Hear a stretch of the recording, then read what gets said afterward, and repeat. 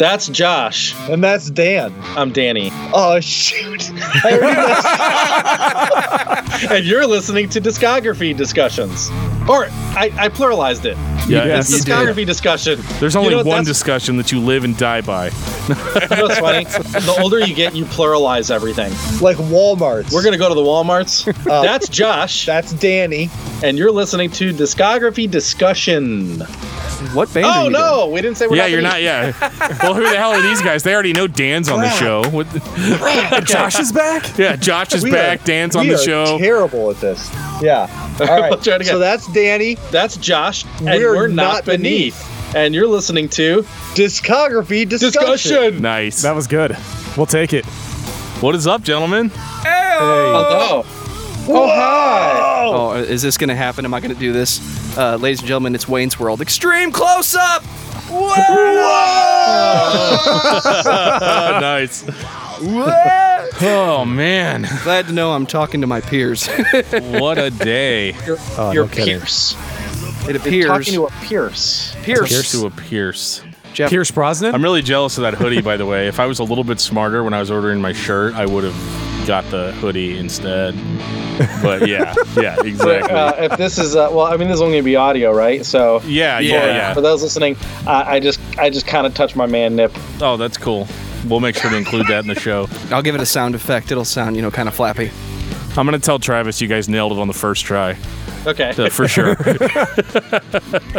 I've never heard of manip before. Is it anything like chesticles? And if you're ready to learn the definition of manip, then you are ready for this episode of Discography Discussion. I am Joe. That is Dan. That is Jeff. That is Josh. That is Danny. They are not beneath, and we are talking about Meshuggah tonight. Woohoo. Oh, yeah. And the droning has begun. Oh, I love it. After all of that intro, we're going to have plenty of outro, if you know what I mean. Absolutely, my friend. Absolutely. We've been talking to these guys for like 3 hours now, so it's awesome. Yeah, that's about right. Yeah, the night is whittled away, my friend, and we're not done with you yet. I took a nap. I woke back up. We're still talking. This is great.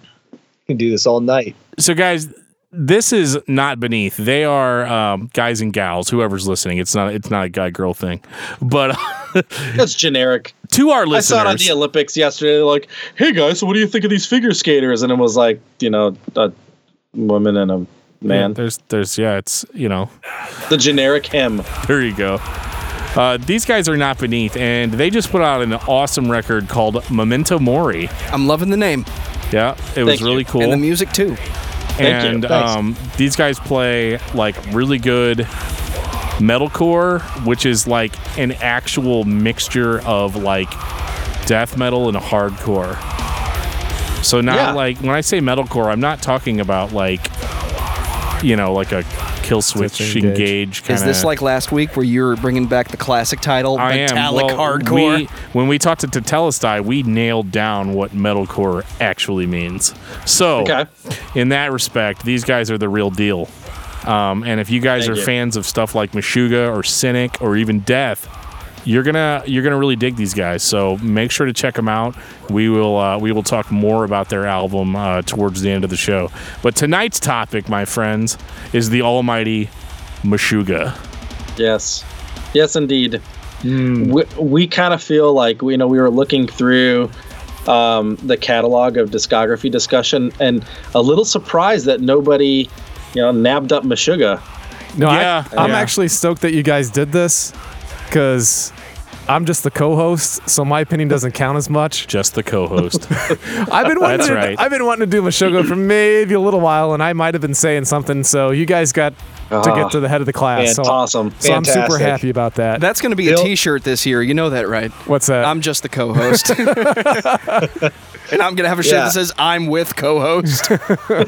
So mine's just going to say Dan. With the arrow pointing that way. Yeah, Dan's vote is 2.5 votes. My vote is 1 vote. Joe's vote is 1 vote. So essentially, whatever Dan votes for is what goes. And I'm the editor, so I get to make the final decision. Right. Yeah. He can hold a show for ransom if he wants to. Yes, I'm just along for the ride. So what is your guys' history with Meshuggah? Like what is it about Meshuggah that would make you want them to be the topic of your episode of discography discussion? You want to go first? Yeah.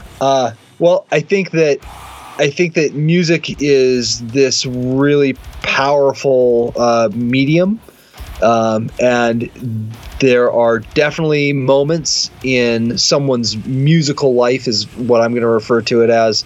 There are moments in someone's musical life where you can put your finger on it and say, this is where things changed, because I learned something about music that I had never thought about before. And so I think that there's a lot of artists out there, especially in metal, that have really pushed that envelope and pushed me personally in directions that I had never gone before, musically, mentally, so Meshuggah is definitely one of those bands. Another one for me is the band Cynic. I thought, like, the first time I heard Cynic, I realized that metal can be anything you want it to be. So I think that it just, Meshuggah opened musical doors that not a lot of other bands have. Yeah, I mean, just an overall revolutionary band. I mean, I think that, I mean, they're definitely one of the most important metal bands of all time. So important that they kind of, I guess, unexpectedly started a genre, or unintendedly. I mean, everybody trying to copy Meshuggah turned into Gent. Right. You beat me to the punch. And kind of when I think about it, Meshuggah is really not too very genty to me. I don't know if it's almost like people pin the whole like rap metal or rapcore thing on the Deftones. Well, at least and I don't hear that. And same thing with Meshuggah. Like, I hear maybe one genty song, and that was on Rare Tracks. It was the remix of Concatenation. Like, that's that might be the only one I can really think of. But yeah, I mean, a band that really revolutionized how so many bands do metal. So many bands are influenced by Meshuggah. Even like Bill Burr just did a podcast now, and he was like when you see them live, you realize that you're really seeing something special. He was like, when the drummers that you idolize, I'm paraphrasing, when the drummers you idolize are like looking at Meshuggah and being wow, then you're in for it. So yeah, I think his quote was more like, when the drummers you're totally blown away by are totally blown away by this guy, that you're like witnessing something. So yeah, I definitely agree. I mean, like, for us, or at least for me, Jeff's like 100 years old, so he's going to be able to go way back with all this stuff. But for me, the first time I heard Meshuggah was probably like post 2000. The first album I heard by them was Catch 33, and I didn't like it because I wasn't into really heavy stuff. Maybe I was. No, I don't know. I feel like I was. I don't know. But I had only listened to predominantly Christian music up to that point, so like when I listened to Meshuggah and I read the lyrics, like I didn't get it, And so I heard like the first 4 songs on that record and thought like, well, this all sounds the same, And then, but right. It was like intentionally so. So it wasn't until I got a hold of Chaos Sphere that I realized, like, okay. So they were just doing a thing on Catch 33. It wasn't like necessarily like their sound, Like they were just taking what they had established on previous albums and doing something a little different with it. Whereas Chaos Sphere was kind of a mesh of their new direction and their older direction. I found them at about the same time. It was an article in Guitar One talking about their 8-string guitars and how that was their signature thing, even though they were playing prototypes that did not stay in guitars. Tune. Yep. Yeah.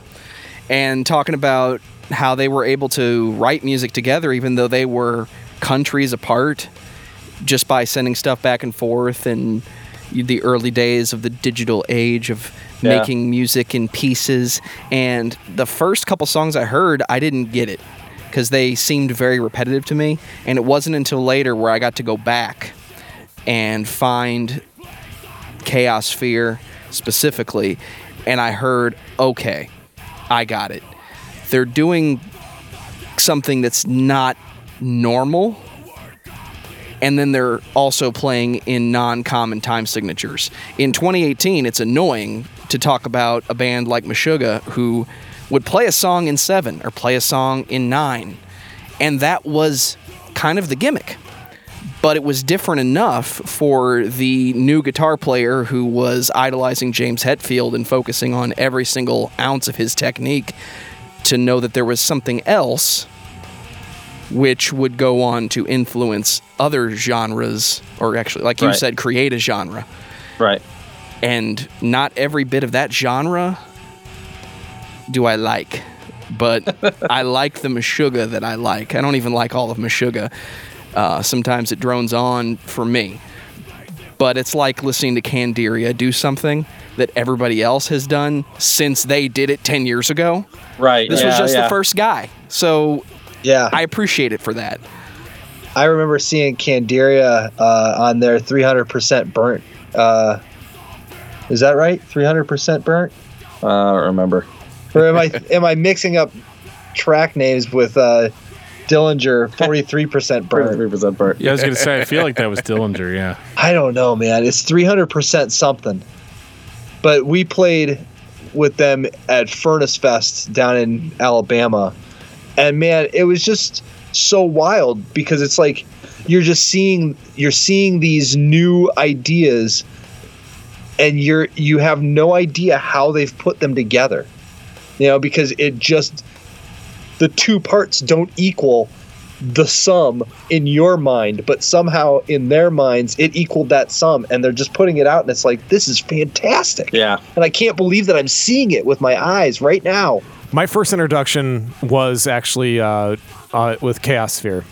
I was actually running a podunk music and bookstore out in the middle of nowhere, Kansas, where I was in college. Yeah, so yeah, I was when you were in middle school in what you said 94. I was driving girls to the prom, so I'm an old fart.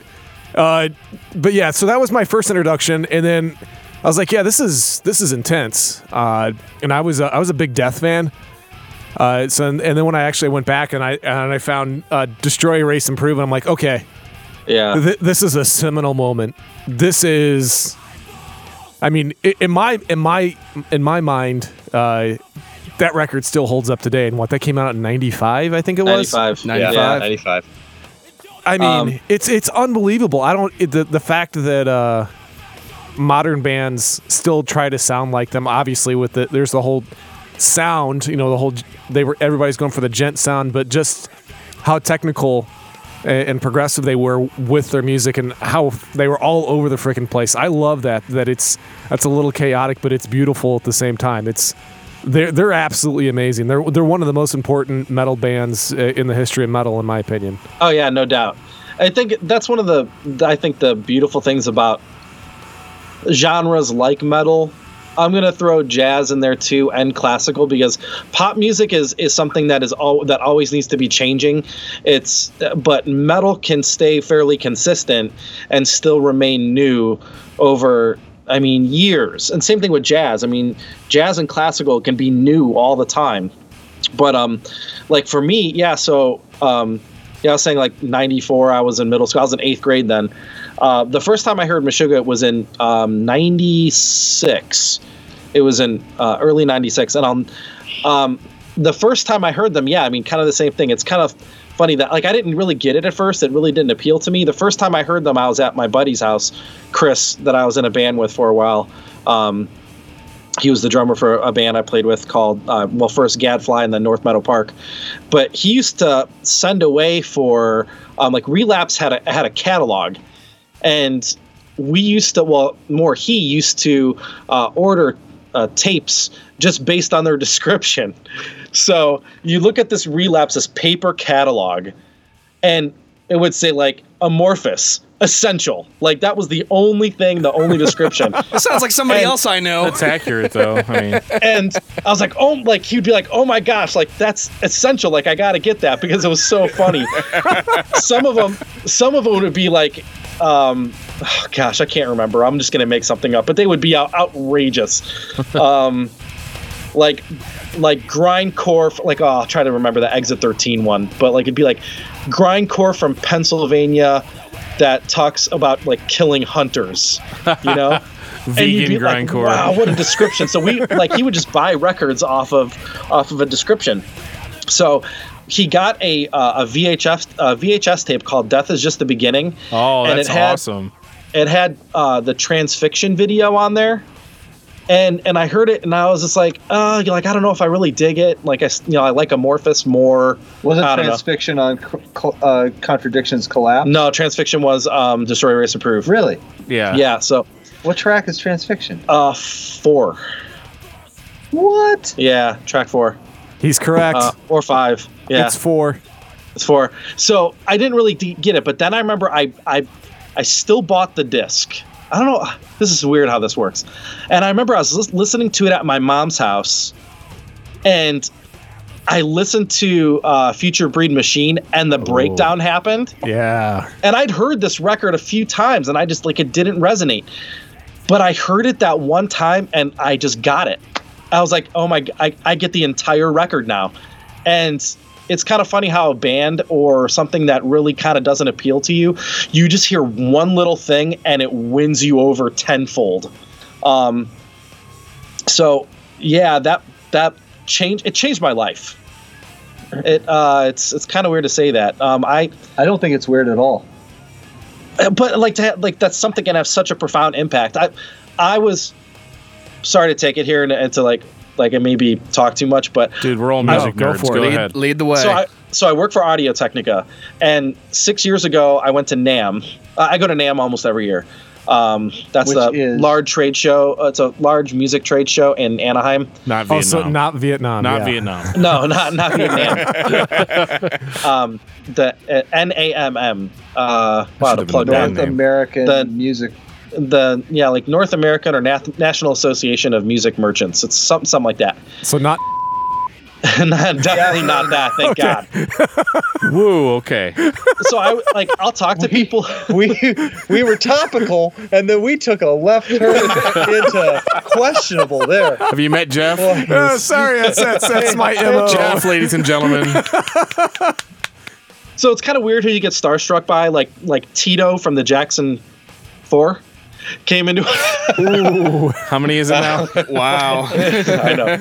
Well, Tito came into our booth, and I was just like, hey, Tito, what's up? Like, it just didn't do anything for me.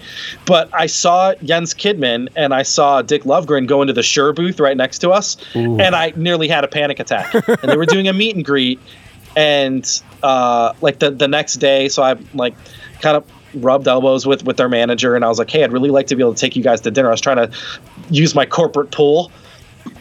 And they called me the last day of the show, 30 minutes before I was supposed to go out to eat with the rest of the Audio Technica crew. And they said, hey, would you like to go meet us at the Cheesecake Factory? And I was like, yes, I'm going. I don't care. Right. So I went, and I got to meet, and I got to eat dinner with all the guys in Meshuggah. And I'm trying so hard not to be a fanboy and tell them, too late, in a pleasant way, hey, you guys changed my life. Like, I was 15, 16 years old, and I heard Destroy, Erase, Improve, and it changed my world.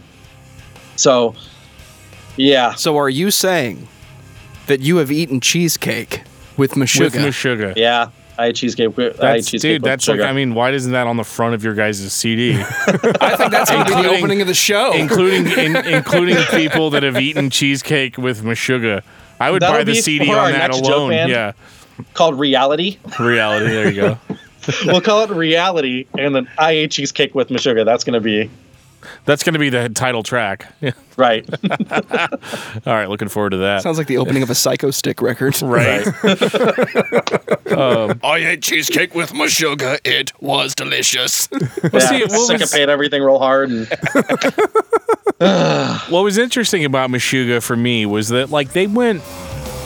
Like going back to the first record, All right, before we get to Meshuggah with Not Beneath, I'm going to take some time to say thank you to everyone for listening to this podcast.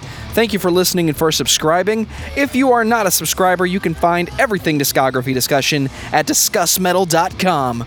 We are on Google Play, iTunes, Stitcher, TuneIn Radio, so if you have an Amazon Echo or a Google Home, you have no excuse. Ask it to play the latest episode of the Discography Discussion podcast, and it will. We're also on Facebook and on Twitter at Discuss Metal. Be sure to like, favorite, and subscribe. It really helps us out. It lets us know you're listening. And now Dan is going to tell us all about 5-star reviews. We love 5-star reviews here on Discography Discussion, and we have continued to get ratings. We love ratings. Anything that you feel that you need to share with everybody else about the podcast, you can do so on any of our platforms. You can leave us 5-star reviews, including Facebook. And on Apple Podcasts. So whatever you got, send it to us, and we'll read it on the show. And now Jeff is going to tell us all about our guest, Not Beneath. Oh, I think you're going to have to stay tuned for that one.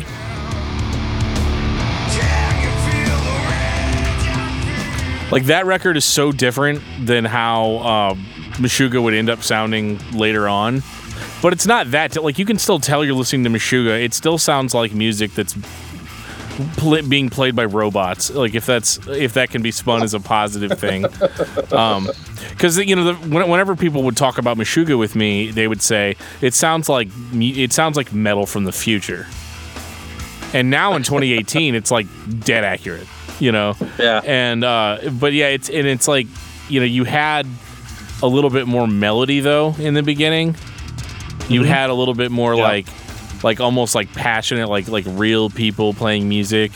And back then it would almost had more to do with almost like thrash metal than death. Yeah, it was definitely more thrash. And we're talking about Contradictions Collapse, right? Yeah, sorry, did I not say the name of the record? Sorry, I do that. Contradictions Collapse. Yeah. Contradictions Collapse, yeah. So, and that record, is actually one of my favorites. I mean, it's nothing compared to Chaosphere, but I really like that record because it's kind of like the primordial Meshuggah. Like, they weren't really sure where they were going to go yet. It's like Self-Titled Living Sacrifice, where it's basically a Slayer record in disguise. No, it's not like that, because Self-Titled Living Sacrifice, as great as it is, sounds identical from the beginning to end. Whereas with Contradictions Collapse, it's primordial Meshuggah. And because of that, because they're going in so many different directions, the side result is that you get a lot more variety on this record than you get on a lot of other Meshuggah records. This is also the answer to my question: would Meshuggah sound like a standard metal thrash band, very syncopated, if they weren't playing in such low tunings? And the answer is, well, kind of.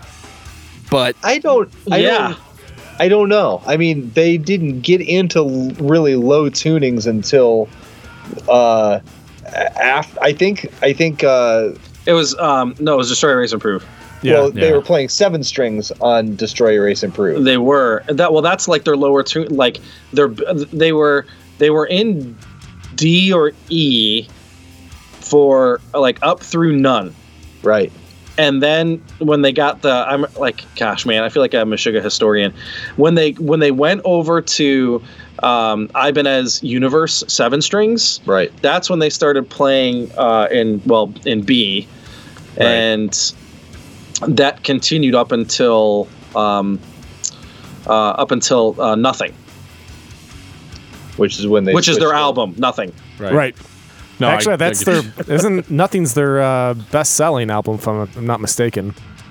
If I had to, I would say I'd be surprised about that. Most. Yeah, I think it's because I thought it was because Chaosphere was such a and Destroy, Erase, Improve got them such notoriety that everybody bought that on, I guess, street cred, so to speak. Right.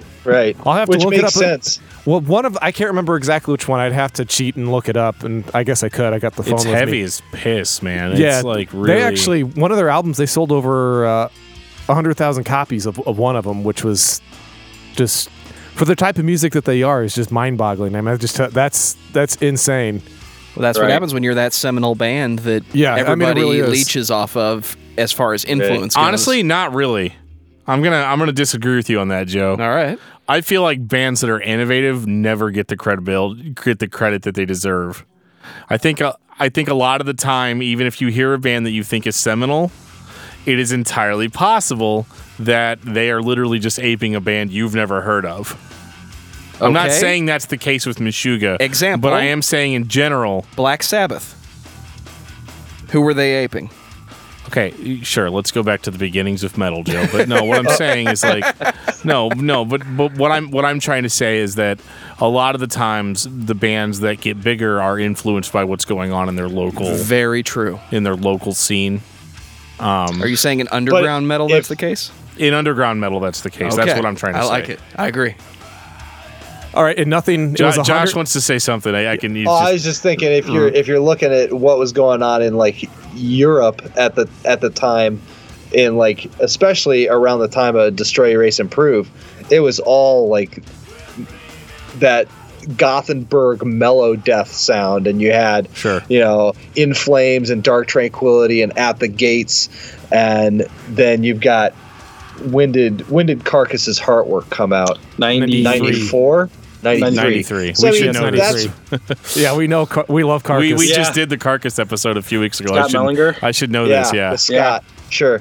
Good old Scott. Yep. But I mean, if you look around, I highly doubt that they were very influenced by any of that, or else we would have seen, there's no mellow death, like melodic death metal traits to Destroy, Erase, Improve. No, I agree, and I'm not making that argument. And I think that they just pushed their own envelope and just. But I think that I agree in that all these seminal bands are. You can watch their own evolution. Like Death. Death, you can watch the evolution of that band, and you can watch basically it's the evolution of Chuck Schuldiner. That evolution takes place over a decade. Did Scream Bloody Gore came out in 87? 86, I think. 86. No, wait. God, I should know this too. We didn't just do the Death episode, but we know you don't do dates well, Dan. It's okay. It was the 80s after I was born. Let's see. I want to say it was like 86, 87. It was 86, 87. Because I feel like Leprosy was like still 80s. So it couldn't have been Leprosy that came out in late. 89. 89. So yeah, it had to have been 87 on Scream Bloody Gore. Yeah. So I mean, you watch from like 87 till 98. So over 12 years, and you watch this progression into something completely different than where they started when they started out. So, well, yeah, I guess it's kind of the same with Meshuggah, I think it's the same thing with Meshuggah. You see Contradictions collapse, and even from Scream Bloody Gore to by the time Death got to Human, or for Meshuggah, it's from Contradictions collapse till they like that whole Destroy, Erase, Improve, Chaos Sphere. I kind of feel like that's the same time. I don't really feel that there was a lot of differentiation between those two records, other than Chaos Sphere has got some of the worst production. It sounds pretty bad, but ever. Yeah. I think it's the mastering job. I really do think that the mastering is not really good on that album, and I hate saying that because one of my favorite engineers, Daniel Bergstrand, recorded both Destroy, Erase, Improve and Chaos Sphere. But I can something is really way too sizzly about Chaos Sphere to me. There's just so much top end. Yeah, it's very off-putting, especially on headphones to listen to. It's not so bad blaring it in the car like I was on the way down here, but I think that it was. I think it's very top heavy, and there's just and it's like that. Knowing Meshuggah, it's one of those like it could have been intentional, but I don't feel like it was. In this case, I don't either. And I kind of feel like if they were to benefit from they remastered, they did the Destroy, Erase, Improve. Yeah. And that, to me, that still sounded like, okay, you just took something that sounded good, made it sound good in a different way. Right. But I think Chaos Sphere would be the one that would benefit most from a remaster. But yeah. Hear that, Meshuggah? You know. I could always. I wouldn't contact them to let them know. But yeah, next time we see them, we should just like, hey guys, let me tell you where you could be better. Yeah. So the next time you're having cheesecake with them, you guys changed my life, but you know. So cheesecake, we're never eating cheesecake with you again. Yeah. Right. Unless Thomas Hake, his girlfriend is on that show Orange is the New Black. Okay. Jessica Pimentel. Yeah. And the last time we saw them, she was in their trailer with them, and I felt a little starstruck. Like, yeah. I'm in the trailer with like one of my favorite bands, and I'm like, these are just guys. Like, it doesn't matter to me. Like, that's great that I'm here, you know. But I felt really starstruck that, you know, this actress is also there. That was one of the weirdest things. Like, you know, you meet your favorite bands, you think you're going to be starstruck, and you're not. You're starstruck by their TV star girlfriend. Right. Yeah, that's like, hey Tito, hey, how you doing? You know, like, oh my God, that's a really bad. That's a really horrible thing that I'm always afraid of with what we do. Is that one of these days we're going to get somebody on the show and I'm just going to be all like, oh my God. You know, like, can you... do you guys remember when you guys did this? It was so awesome. You remember the Scott Millinger episode? Yeah, I was a little bit like that. Zayo is by far, like, my go-to band. I mean, they're, like, just... Everything they do, I love, and I'll always be that way. Even if they put something out and it sucks balls, like, I'll still be like, it's actually really good, guys, you know. Luckily, their last two releases have been fantastic. Amazing. Yeah, they've killed it. It's like they're on the upswing again. I got I don't want to say that Zayo was really ever on a downswing, but there was a couple albums where it didn't feel right. Like when they recorded with Steve Albini. Yeah. And it just didn't feel right. But these last two, like Pyrrhic Victory, it's like, whoa, like things are like, yeah, things killer, man. Yeah, totally. Yeah, good dudes, man. They're all really good dudes. I know we're talking about Meshuggah, but Zayo is they're all class acts. Absolutely. We've known them for a long time. Both iterations of Zayo. Yeah, both iterations. Yeah, no doubt. Yeah, and that's one of our favorite, like, Scott's one of our favorite people to have on the show because, again, it's like there's the whole starstruck stuff. Like, because the first time we had him on the show, I was very much, like, trying not to be like, you know, don't ask him about Zayo, you know, or don't ask him about... Yeah, because we were supposed to be talking about Neurosis. That was the band. Right. I would just want to talk to him the whole time about Creation is Crucifixion. Yeah, right, totally. Right. Well, it was like... Hey, Scott, remember Bottom Feeder? That's my favorite song from Creation. Yeah. I love it. Dude, you know, and I thought about that, too, like, whenever we introduced him on the show, like, all right, guys, and Scott Millinger, you may know him from Creation is Crucifixion. You know, like... We brought up Jade Meridian on the show. Jade Meridian, yeah. But, yes. Yeah. So the fact that he ever wanted to talk to us again after that was awesome. Hey, it's not my fault. He did a hard rock band with Steve Peck that I don't get to see anymore. All right, yeah. I don't remember any of that episode. Yeah, Jeff was pretty toasty on that one. So anyway, but yeah, did he talk about like? Well, have you ever do you know about Seasons in the Field or Sower? I actually have Seasons in the Field's demo. It was a split that they did with Pensive. Now, don't get me wrong. I don't have an actual copy of it, but I have. I love it. Digital. But before Seasons in the Field, they were Sower. Okay. And the first time we saw, at least the first time I saw Sower, all the guys in the band were wearing black turtlenecks. Nice. And when we saw them, like it was the 90s. My old band that I was talking about, like Gadfly, we did a show in Cleveland in 97 where it was Seasons in the Field, Strong Arm, and Gadfly opened up. Then it was Seasons in the Field, and then it was Zayo and Strong Arm. Wow. It was a killer show. Oh man, it was so good. But we were talking about like going to see them and wearing black turtlenecks saying I love Sower on it. We used to show up to Zayo shows after Dan joined the band. We would show up to Zayo shows with these t-shirts that we would make that said I love Sower. Yes. And he would get so mad at us. All I see in my head when you bring up the black turtlenecks is Sprockets from SNL. Now is the time on Sower when we sing. Would you like to touch my monkey? So if we ask Dan to be on the show, so I should bring up Sower immediately as soon as he comes on. Dan, like Scott. I don't know if Scott would really know anything about. Yeah, but Russ, definitely Russ and Dan. Okay, and maybe even Marty. I'll keep that in mind. I could have some fun with him, right? Because Marty was in Pensive. Yeah, he would have been around that like Greensburg, PA scene.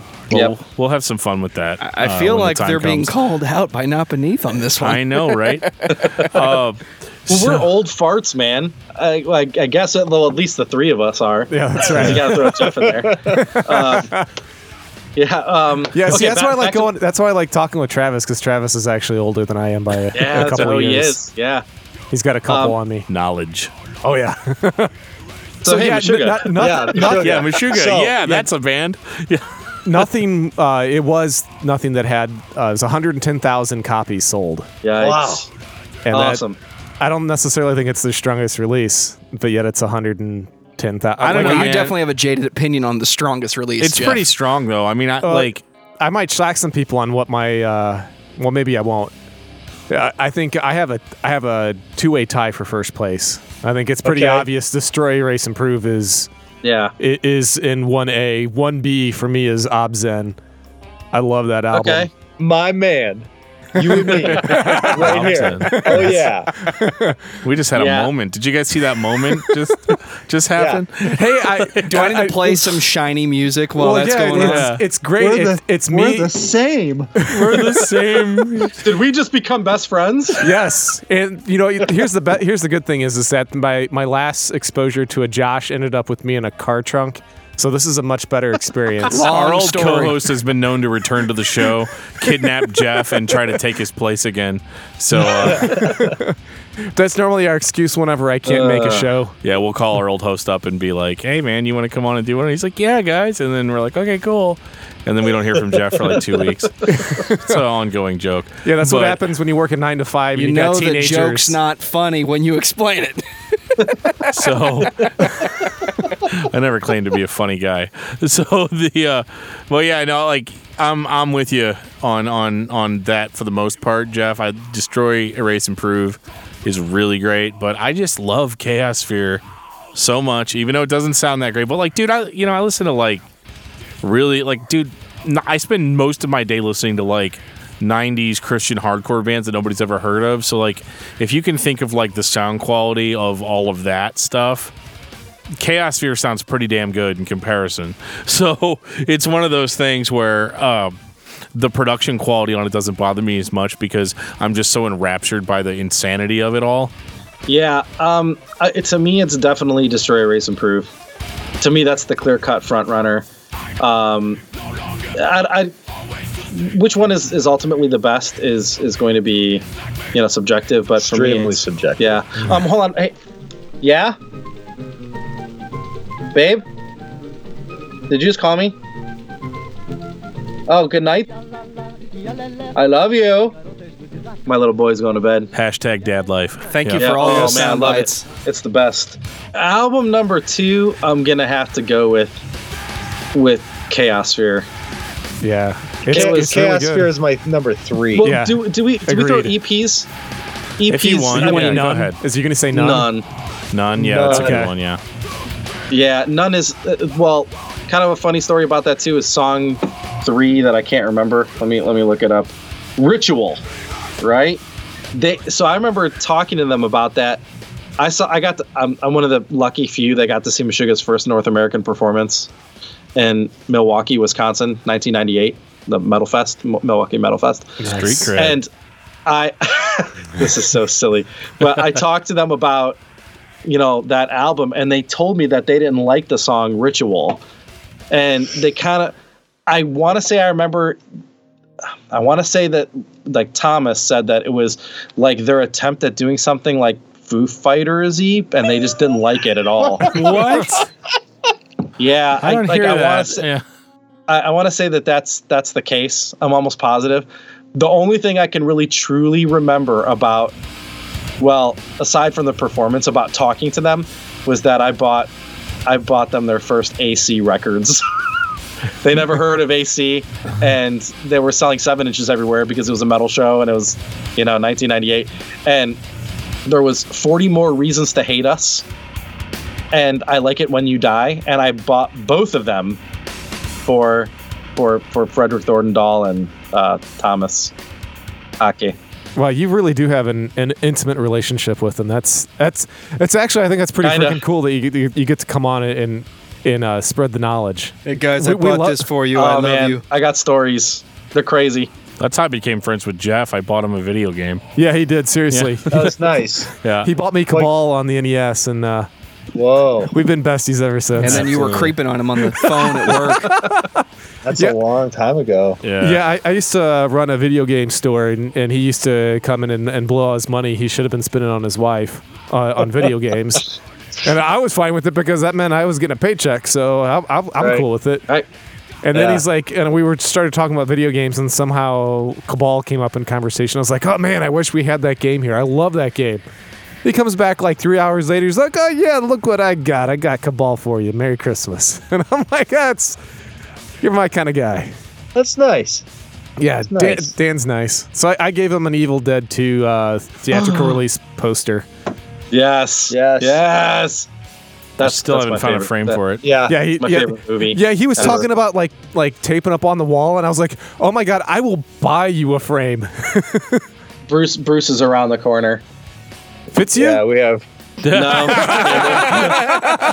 Campbell. Nice. Bruce, it's you. Man, I got a story about that guy too. Maybe we'll circle back to that later. Right, yeah. But a pretty Once we funny get through this Meshuggah discussion, we can talk about whatever we want. Yeah, I've met Meshuggah a few times, 3, 4, no more than that. 5 times I got to hang out with him about that. Admit it, you guys were just hanging out before you came on. Maybe it's possible. No. Here's the big question: is do they recognize you? They're like, it's that guy? Yeah, that's that. You made it. It's kind of cool. Yeah. Jens came up to me during the last show, and because they were kind of busy, and I didn't want to really bug them because I'm friends with their manager now, and who is a really their entire crew. It's what you would expect. They're all awesome. Yeah. They're all masters at what they do. Yeah. And Ronnie is no exception. The dude is a master manager. So I'm talking to them, and Jens hits my chest, and he was like, "Hey, man," and I'm like, "You recognize me?" Oh my god! I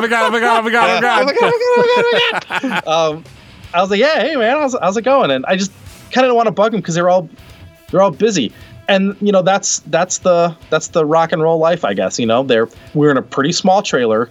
Jessica Pimentel was there, and I'm like, I want to hang out with the roadies because. They're the guys making everything happen behind the scenes, and I kind of like the band where they're at. Yeah, for sure.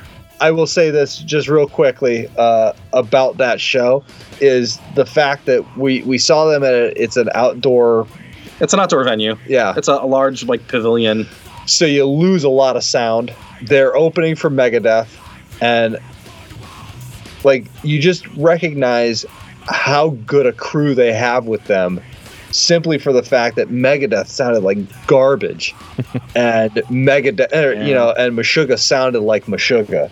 Yeah, nice. So that's a testament to how well refined all these guys are in their craft. It's very cool. Yeah, man. I love the fact that you're saying Jens instead of Jens. We had a discussion about that on the In Flames episode because I kept on calling him Jesper instead of Jesper, and I kept on getting grief for it. I'm like, okay, is it Jesper Stromblad? Yes. Yeah. Okay. Hey, it's the cheat. It's Stromblad.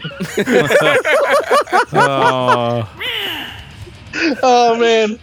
If I ever meet him, he's gonna kill me. Oh, probably. Yeah. I get that vibe from him. No,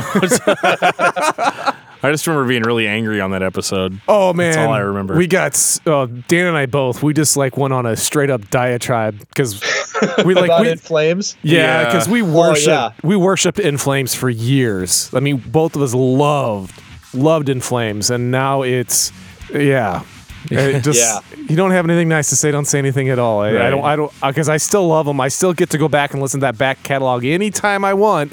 But what they put out now, just not my thing. Everything up through Clayman. Yeah. I mean, everything. Like, I loved, like, Subterranean, like, all that stuff. Yeah. Was Lunar Strain, all that good stuff. Yeah. Oh, yeah. Man, Horacle was where it was at. The Hive, man. Yeah. Love that song. But everything up through Clayman was like, I love this band. And, you know, I loved all the mellow death coming out of Gothenburg. That it was all great. Yeah. But so I was in Narcissus. We were signed to a sub label of Century Media. And so Century Media is kind of like, at the time, was kind of like married to Nuclear Blast. So all of those releases were just kind of getting distroed through Century Media here in the States a lot. I don't know if that's still the case anymore or what, but so we're at our label out in LA. We get to ransack the warehouse. I'm like, I just want In Flames t-shirts. And our A&R guy's like, I've got their new record. Do you want to hear it? And it was hell yeah. Oh no. One with Cloud Connected on it. Whatever the Cloud Connected record. Reroute to Remain. Yeah. Reroute to Remain. Worst album title ever. But yeah, I was just so let down by it. I don't know. It was the descent. That was the beginning of the end. It's funny because I liked that song, but then that was it. No. And I was like, oh, okay, like, dun, dun, dun, dun, dun, dun. I'm like, okay, I can kind of dig it. And then, like, the rest of it was so unmemorable. I was like, that's kind of mean to say. But for me, it didn't resonate. That record did not resonate with me at all. I'll say that. Sorry, In Flames. No, it's fine. I'm just going to say, if you decide to pull that episode up, don't do it with your kids around. I know I seem like a nice guy, but I listen to podcasts at work, like in my headphones, all day long. Nice. So yeah. So Meshuggah. If you were gonna sell a Meshuggah record to somebody who had never heard the band, what record would you sell them? Destroy, Erase, Improve. But why? Like, sell it to us. I would say because I don't need to say anything about it. It'll speak for itself. Exactly. I know that's kind of like a cop-out answer. Metal musical genius. I would probably start off by saying it's just like whenever I had to describe Meshuggah to a few coworkers, and I said it's very like mathy music. It's very mathy metal. There's a lot of what's called syncopation, which is, doing, which is a jazz term, like doing kind of unexpected, doing the unexpected in music, so to speak, where you think they're going to go one way, you think they're going to hit one note or do one rhythm, and they don't do it. They add another, eighth note, or they add a little something at the end to kind of throw everything off, but they do it very tactfully. And I'd probably, I would hone in on the breakdown. Like, this was the breakdown written in 95 that did it for me. And then say, okay, if that opens you up, then the rest of the album might make more sense now. I had heard or read maybe an interview with Frederick Thorndahl and maybe Martin Hagstrom that talked about the joy of waiting for the riff to come back around and line back up with the drums, and how exciting it was to for them even to like watch these riffs birth out of just like these circular patterns where they're waiting to see what actually occurs. And so I think that's one of those things that, like, if you listen to it from that aspect where you're listening and waiting for rhythms to line back up and see where those alignments occur, and like man, that's so cool right there, you know. But yeah, everybody knows that Future Breed Machine. You know, it's seminal. Good word. I jokingly refer to Meshuggah as the guide to metalheads for how to count to 11. Because it really doesn't matter what album you listen to. If you're listening to the seminal or even the newer ones that I'm not as big of a fan of, a lot of the stereotype Meshuggah sound is just odd time signature. Guitars are heavy with some sludge, but they're not out of control. The out of control guitar sludge that came with Degent and similar styles of metal came from, in my opinion, listening to Meshuggah and then playing it very sloppy. Yeah. I get the same joy out of listening to Meshuggah just for the off time that's going on, because to do that well takes practice, takes endurance, takes focus. Right. The only other artist that really comes to mind that did something similar is Frank Zappa. And when I listened to Meshuggah, I thought, this is a metal band with a conductor who's triggering the band to go in a certain direction one at a time. I've seen a lot of old Zappa videotapes and DVDs courtesy of my uncle, and I've been told stories because my uncle, old school music fan, he's given me all of my odd records. I'm not going to bring up Captain Beefheart, even though I just did. Where you see Frank Zappa pick a guy in the band and he'd count him off, and it'd be a weird time signature, and then he'd go to the next guy, and I'm thinking, oh, he's going to count him off. No, he changed the number. Yeah. And Meshuggah does the same thing. Now, for some people, the off time signature isn't enough. They say, well, all they're doing is playing in an odd time signature. Yeah, and they're staying together. Well, right. Go listen to odd band that plays with odd time signature and see if they can stay together as cleanly as this band does. Well, I think that's kind of the whole, you can't be that technical of a band and not have to have it together. You know, it's like, in a way, it's like all the different pieces and parts of a car. It's all complicated, but it all has to fit. It all has to work, or else it's just not happening. I mean, like Extol would be like a prime example. When they do kind of, you know, similar things where they add a displacement at the end of a part that extends it just like another quarter note, if they're playing something in like a 11/8 or 13/8 or 15/8, something like that. Like the nature of the signature means that you have to be precisioned, because if not, then it's not that signature. I mean, I guess in the truest sense of it. And that's really what Meshuggah is. They are very precisioned. There are no mess ups. Everything is in perfect time every time. It's just, to me, like, they will always be, they're always going to be my favorite band no matter what they do. I guess that's all I have to say about, like, you know, that's all I have to say about that.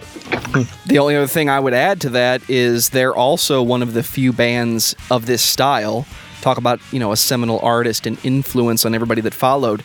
They're one of the few bands that play this way that will actually play in an odd time signature and hold it for longer than a measure or two. Right. Yeah, they're going to groove for the next 4 minutes, but you're listening and waiting for them to mess up. Right. Whereas insert other progressive metal band, we have this little break where we go from 7 and then we go to 9, and then we have to come back over here to 5, and then we change to 7, and only 20 seconds have gone by. You almost sound like the band is in a hurry to stay together. Meshuggah? Nope. We're playing in 14 now. We're going to be here a while. I'm glad that when other bands do that, though, because it's kind of like they're not on it. They're not really truly trying to copy Meshuggah. Like, I use Intronaut as the example. Like, that's interesting. like Intronauts, like, they do a lot of off time and like a lot of syncopation, but they're not trying to sound like Meshuggah. They in a way, they're like, okay, well, Meshuggah did this. Let's maybe do a 9 piece and then a 7 piece and then a 13 piece and then bring it back. But when you have that, it's hard to have a groove where Meshuggah Wright can do that and somehow maintain this groove. Like the Violent Sleep of Reason, when you listen to that song at all, when you listen to that to the title track, it's kind of the same thing. It's kind of all over the place, but there's still that groove. There's still that steady quarter note that even though Thomas Heck, like they're all syncopating the crap out of it, there's still a groove. And I think that's the other thing about Meshuggah. They're able to establish a groove no matter how crazy they're playing. Yeah, it's funny that the reason why we said really whenever you mentioned Intronaut is because we just did an Intronaut episode. Oh, nice. A couple weeks ago. Yeah, I did see that. Yeah, Direction of the Last Things. I love that album, the newest one. Yeah. They nailed it. Yeah, the last three songs. I'm like, everybody talks about like the first half of that album. For me, it's the second half. But one of my favorite songs, Sol Portacio, is on that. Like of all time, I love that song.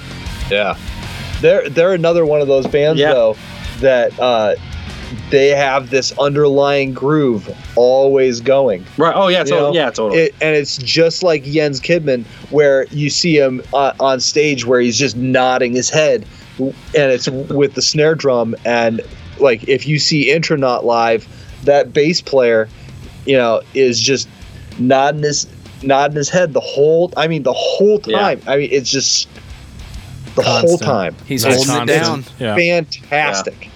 Yeah. We saw Intronaut when they did their tour with Cloud Kicker and Tesseract. So it was what was it? Intro Kicker or Cloudtronaut or how did? I don't remember what they called it. Yeah. But yeah, that show is insane. Cloud Kicker, Ben Sharp, dude is like he might not ever admit it, but the dude is a genius. He's a genius. I love Ben Sharp. I love you, Ben Sharp. If you're listening, I love you. See, I feel like I missed out on Intronaut. I just found out about this band last year from a listener request. You should listen to this band, and I kicked myself day one. I was in this hole, and I mentioned this on the episode. I thought Between the Buried and Me was the only band that sounded like this that was really good. You should listen to Extol. Have you heard Extol? I've heard Extol. I've never listened to Extol extensively, courtesy of this guy. Dude, are you serious right now? I'm serious. Are you serious? Yeah. I just want to be the guy that introduces somebody to Extol. 22 years and counting? No, dude, come on. We've been friends that long, and I've never made you sit down and listen to all of it. So here's the thing about listening to music with Dan. I mean, all of it, man. Usually what he does to you Burial, is you're in the passenger seat of the car Synergy. And he's driving, changing songs every 20 seconds. So you catch on to these little things that you love, and you're like, hey, we should listen to that again. No, I'm not listening to that. We're listening to Extol. Well, we should listen to more of that. No, I'm listening to Zayo now. Yeah, sorry about that. Well, hey, can we call dibs on Extol too? Maybe in a later time. Ooh, please. Has that ever happened before? Has a guest ever called dibs on doing the next song? Okay.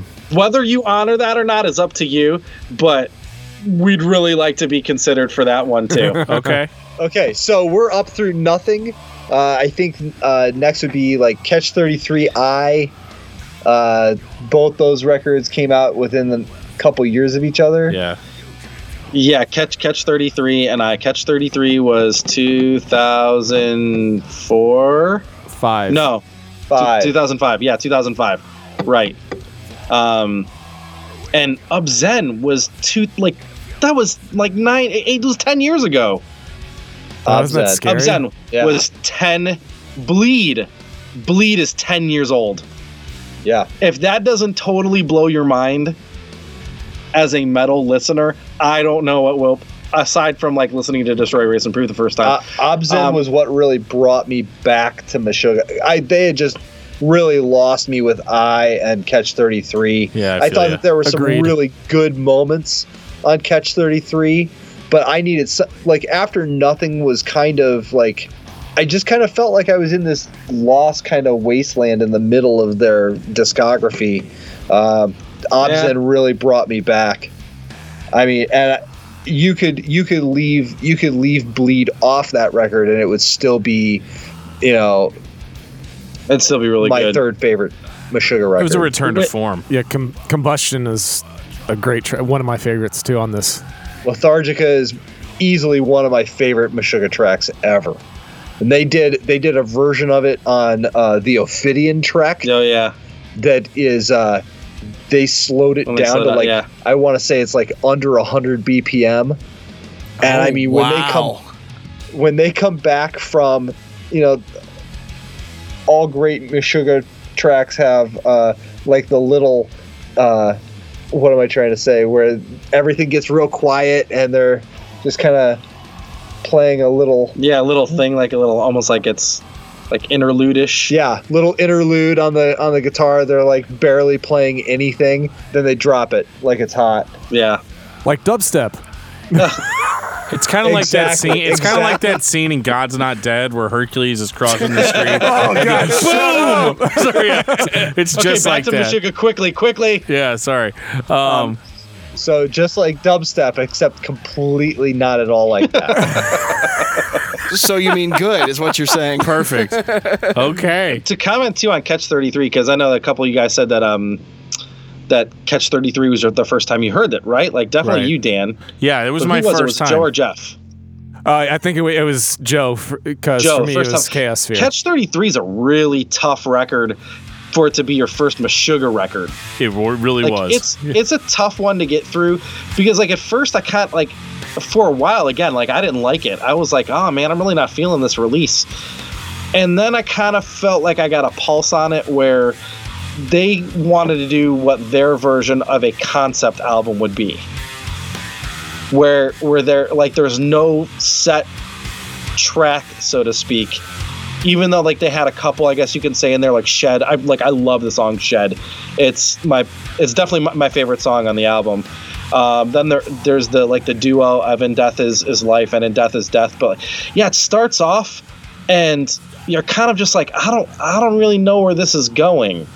And like I kind of was like, oh yeah, it's still not totally my thing. But then a couple years later, Zen comes out, and that was wow. And for me, it was Electric Red. Yes, like Electric Red was that was my favorite track on there. Oh man, that is really such a good record. Yeah, there's nothing I dislike on there. It was a really killer return. I mean, it's not like they went away, but Catch 33 is not something that is not something the average listener is going to latch onto. It's going to be one of those records where, like, of course, the first time I heard it, I told everybody that, oh, I like it or whatever, because I was being a pretentious, like I wanted to get it, and I felt like people would think that I was smarter because I liked that record, but yeah, as far as like records that are listenable, that one, dude, that song Mind's Mirror, it's like, that song freaks me out. Like, it's is that the one with the vocoder on it? Yeah. Vocoders. Just so you know, and to throw this in there too, doing a vocoder like Meshuggah was not what Not Beneath intended to do at all. But we had just always said anything that we want to do, like melody wise with vocals, we just always wanted to do with vocoder. With vocoder, sure. Right? Just do it somehow. We weren't sure what, but but we weren't like Meshuggah or Cynic or any of those bands that have used vocoder. We were not trying to like. You're trying to be like a Hasbro toy. Yes, exactly. I mean, Soundwave was my favorite Transformer, and I figured I wanted it to kind of sound like if Soundwave were in a metal band. So, dude, I'm there. I got a ton of Gen 1 Transformers. Oh, man, he was the best. And I talked about this on Trav's podcast about how Frank Welker was the voice of a lot of Transformers, and he was the voice of Soundwave too. And he used an old like Roland VP 330 is I'm almost still certain what the name was, vocoder. This and it's still like it. I bought a vocoder just to try to do that. I bought a keyboard vocoder, and it didn't do it. It didn't have what that old vocoder had, like that warmth in it. But I ended up selling it and using a totally different vocoder for the Not Beneath record anyways. But I digress. Hey, Meshuggah. No, it's cool. That's related, though. I mean, I wanted to make sure to mention that song just because I wanted to pull that out. And yeah, like, I don't think it sounds like it did. At least on the Not Beneath record, I don't think it sounds like it did on Minds Mirrors. But I do think that song, kind of get back to what I was saying about it originally, was that, like, it is literally one of the most unsettling pieces of music I've heard. Right. Like, it's just, and I don't know why. It's not like, I mean, obviously we're metalheads, right? We listen to scary music, but like, there's just something about like, almost like feeling like a spider's crawling up your back while you're listening to it. You've been listening to Pig Destroyer again, haven't you? I'll be listening to that all next week. So yeah, God help me. But yeah, freak me out. That'd be Ghost Brigade. I love them. They're haunting. They freak me out. So, if you guys had like a final thought on Meshuggah, we'll give our final thoughts as well. We still have 2 more albums to go. Yeah, we do. Oh, wait. Sorry. My bad. Dan, are you losing count? I am. I'm such It's been a long week. Dude, no joke. I'm more scattered this past couple of weeks than I have ever man. been in my life. I'm like so not on top of it on so many levels. So like it's been rough. Thank you for that soundbite. Oh, nice. But yeah, no, like, I mean, seriously, I apologize. No, it's all good, man. I mean, like, I'm glad that he's home now with you guys, and you don't like seeing stuff like that. Period. Yeah. Like, you project. I'm like, God, man, if my kid was in the hospital, like, that would just be the worst. I couldn't spend really any time with him, like, because I had 2 other kids, so like, my wife had to stay up there the whole time, and so she was getting irritated and upset. But like, my wife is like literally Arthur's only food source. Yeah, so it's not like we could take turns or trade off or anything.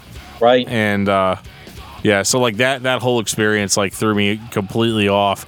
And then whenever I came back to work on a Friday, and then I literally worked every single day until yesterday. Yeah. And I was supposed to work yesterday, but I woke up, there was a sheet of ice on the ground, and I was like, here's a good excuse not to go to work, so I didn't. But yeah, so like it's a long explanation for why I forgot there were 2 more albums, but proceed, gentlemen.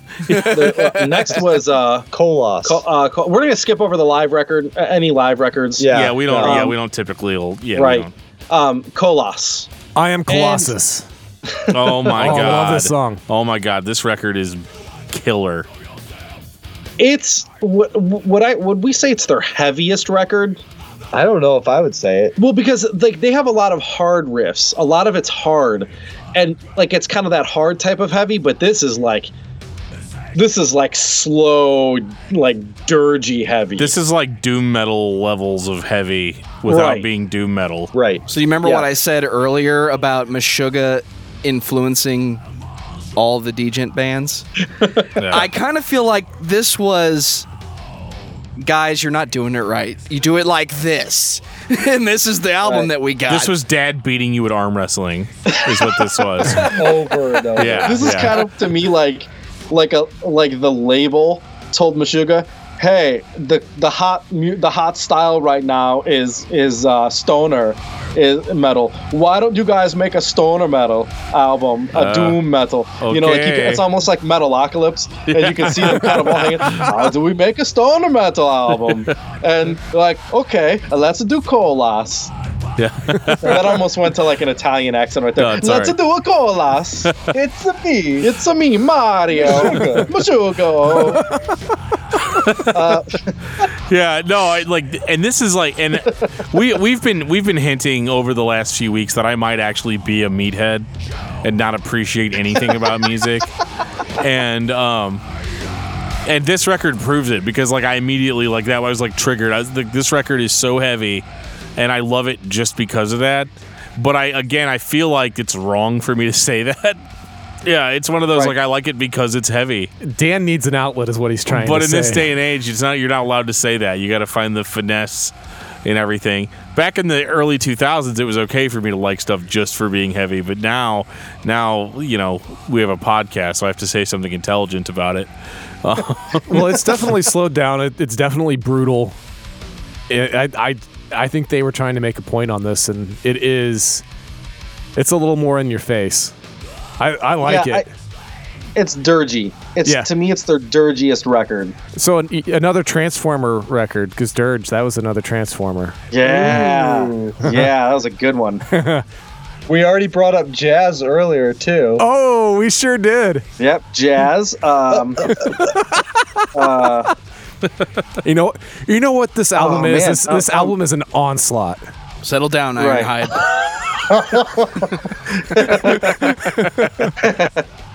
This is terrible. We didn't bring up like Wheeljack or anything like that. I want to listen to Shockwave now. Oh, Shockwave. Yes, man. I've got a cassette sitting around someplace. The Quiggle Boys. Yeah, man. I've got the Ultimate Doom on cassette, and CD. I don't think there's a vinyl for it. Is that the? I don't know which one that is. That was the last one that they did. Oh, okay. I think I've got their first one on cassette. Okay. That Seasons of the Field split that we were talking about earlier with Pensive, that has a Transformers quote in that song in Drawback. When Megatron's talking to Optimus Prime, he's like, "Why throw away your life so recklessly?" And then Optimus Prime says, "That's a question you should ask yourself." And I'm like, yes! Yes! Nice. It's like that. We used to do that. Like, I don't know if we still do, but do you ever hear like a new band or a partner? You're like, yes, like they did it. Yeah. Like it's just, yeah. That's I'll transition that into The Violent Sleep of Reason. Oh, you're good. There was a couple parts there I was like, yes. Yeah. Oh yeah. Like Monstrosity. That's my favorite track on that album. It's killer. Yeah. This record really, like, kind of, like, I wasn't expecting... Well, I'm not going to lie. This many albums in, I wasn't expecting the band to still be good. I mean, I hate to be that guy, but, like, that's generally par for the course. We do so many discographies, so, like, it's one of those, like, I'm getting to the point now where I'm starting to see the trends. But Meshuggah doesn't give a shit about my trends, you know. So it's like, whatever. No, I know what you're saying. Yeah, I was really surprised, and I have the least experience with this record. I didn't even know that there was a new-ish Meshuggah record out. Until you told me, Danny. Actually, you're like, yeah, you do Meshuggah. Their new one's really good. And I was like, new one? And it wasn't like new, but it was, and I was like, oh, shit. So I had to listen to that on the way home that night. And I was like, man, I don't know how this many years later they're still doing it, like, on this level. Like, and that's the big thing is, I think it really comes down to the output level of Frederick Thorndahl. Yeah, because I know that he's the primary riff writer for Meshuggah. Like he does a lot of it. If you see any other interviews with them about this album, they said that this marks the first time in a while that they recorded the record live as a band. Because before they were just recording parts where I don't know the exact order, but I mean, if they were playing everything to a click, then what Tomas would do is then he'd play drums over it. So he was playing to a pre-recorded track, if you will, and then that would end up being their album. But this one they did live. That explains some of the computer-esque feeling of the previous records, and it's definitely not a bad thing, but it does in ways sound robotic. Right. In a way, some of the stuff, like even like Catch 33, sounds a little stale in that regard because of that to me. But this one, it like the Violent Sleep of Reason brings like energy. It brings life, in a way back into it where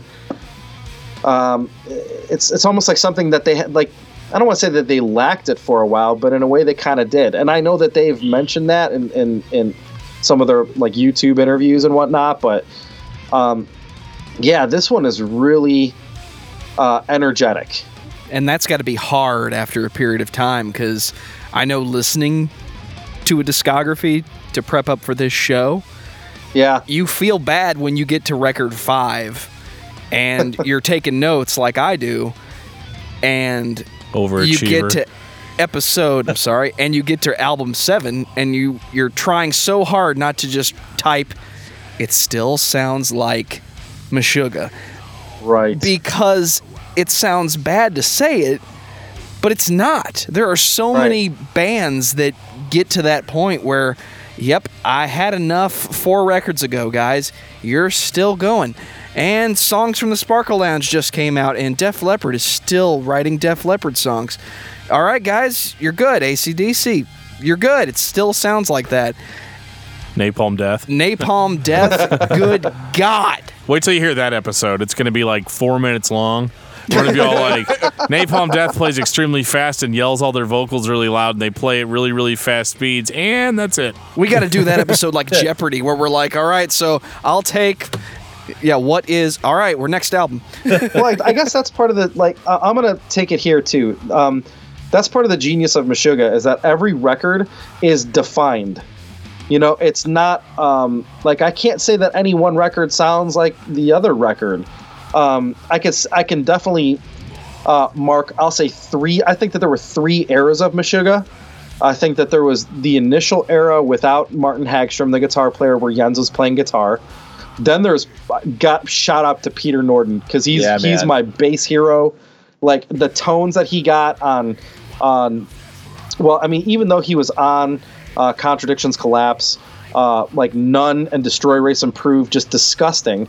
And then I'm gonna call it like the Dick Lovegren era, where he kind of entered in the band when the 8-string guitars came out, and it's been in that era ever since. Whereas like Dillinger, as totally chaotic as they were, they started like almost recycling. Does that? Yeah. I love that. Like I love Ben. I know Ben. Not well. I mean, he knows me. He's another one where if he sees me, he'll be like, "Hey," you know, and he'll call me by my name. Hey, guy. Hey, guy. Yeah. Hey, not just hey, guy, but like he knows me by name, and he gave me a nickname that we could talk about another time. Maybe it's a good one, but like they started recycling, and I think it was just like their natural progression, where like they were like, okay, well, we've been as chaotic as we're gonna be. We're touring our whole life. Like it's time to hang it up. Like that's kind of my interpretation. Maybe wrong, but that's my interpretation of it. Whereas Meshuggah's like, hey, this next record, it's not gonna sound anything like the last record, right? And it just keeps on happening. So I'm really excited. I heard that they're writing for another one. Yeah. I heard that they are. Of course they are. I mean, it's Meshuggah. They're going to keep writing until they can't. Frederick Thorndahl is still doing Soul Niger Within. Like he missed one of the last tours, the summer tour with Megadeth, to finish Soul Niger Within to his next one, which is 20 years later. Right. And that's going to be incredible. So, yeah. It's like you said, I mean, when you go from album to album, you can tell it's Meshuggah, but you can also tell that they haven't run out of material. And that's really unusual when you look at the lifespan that they've had. I mean, because technically they started in the late 80s. The first album came out in, I think, 91. But they started in the late 80s, and here we are, almost 2020, and they're still putting shit out, and it sounds the same, but it's not the same kind of thing. It sounds like Meshuggah, but it's not it sounds like Meshuggah, but it's not the same stuff. It's hard to explain. But I'm not the same, but you're not the same, and we just want to survive. They're still just as relevant 20 years later, right? You know, as they were at the beginning, and that's what makes them seminal. Really, 30 years later now, right? Yeah. It's still relevant today. It's scary to That's think incredible. that. I know they've been doing this for. I mean, some of them were teenagers whenever they started, because I know they're late 40s. 87 when Jens started everything. Yeah, Jens is in his early 50s, if I'm not mistaken. It sounds like a silly statistic, but they outlasted a trend that they are accused of creating. And he doesn't look like he's in his early 50s. He doesn't look like he's in his late 40s. I know, he looks fantastic. Like he's in his early 40s, if anything. It's the Swedish blood, I'm telling you. It's because he started shaving his hair. Yeah, he shaves his head. Is that what it is? So I mean, to start shaping my head for a little while. He did. Like, I don't know if he was, but like he had like the Krishna haircut. Okay, yeah. I think most of our listeners, if they're young enough, will have no idea what the hell we just said. Kids, look it up. That's gonna be the next hipster wait thing. Wait a second. Cuts. If he's Krishna, then who's George Harrison? Who's George Harrison? One thing's for sure, you're never gonna see Meshuggah handing out flowers at an airport. You say that now, but they're writing a new record. Oh boy, yeah. What? Yeah, if they hand out flowers, they're going to be talking about death blooms and quoting Mudvayne. Like they hand you an odd amount of flowers. Like they're only going to give 3 flowers, or 7 flowers, or 15 flowers. Gotta be the title of their next tour. Meshuggah hands out flowers world tour. Or a Meshuggah dozen. A Meshuggah dozen is 15. Oh my gosh. Oh, I think that's the title of the best episode. quote. That's the best quote That's I've heard on this show, hands down. Oh, that was fantastic. Yeah.